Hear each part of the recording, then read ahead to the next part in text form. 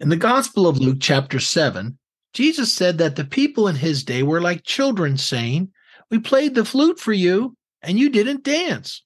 They wanted Jesus to conform to their view of the way things should be done.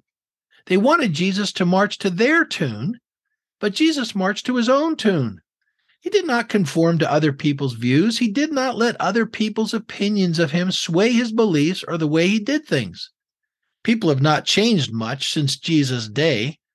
They're still wanting you to march to the tune that they're playing. Marching to your own tune in life is not an easy thing.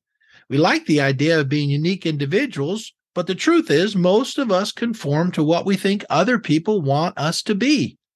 Yet living a life the way we think others want us to live is so unfulfilling. God did create each one of us as unique individuals. He has a tune he wants us to march to.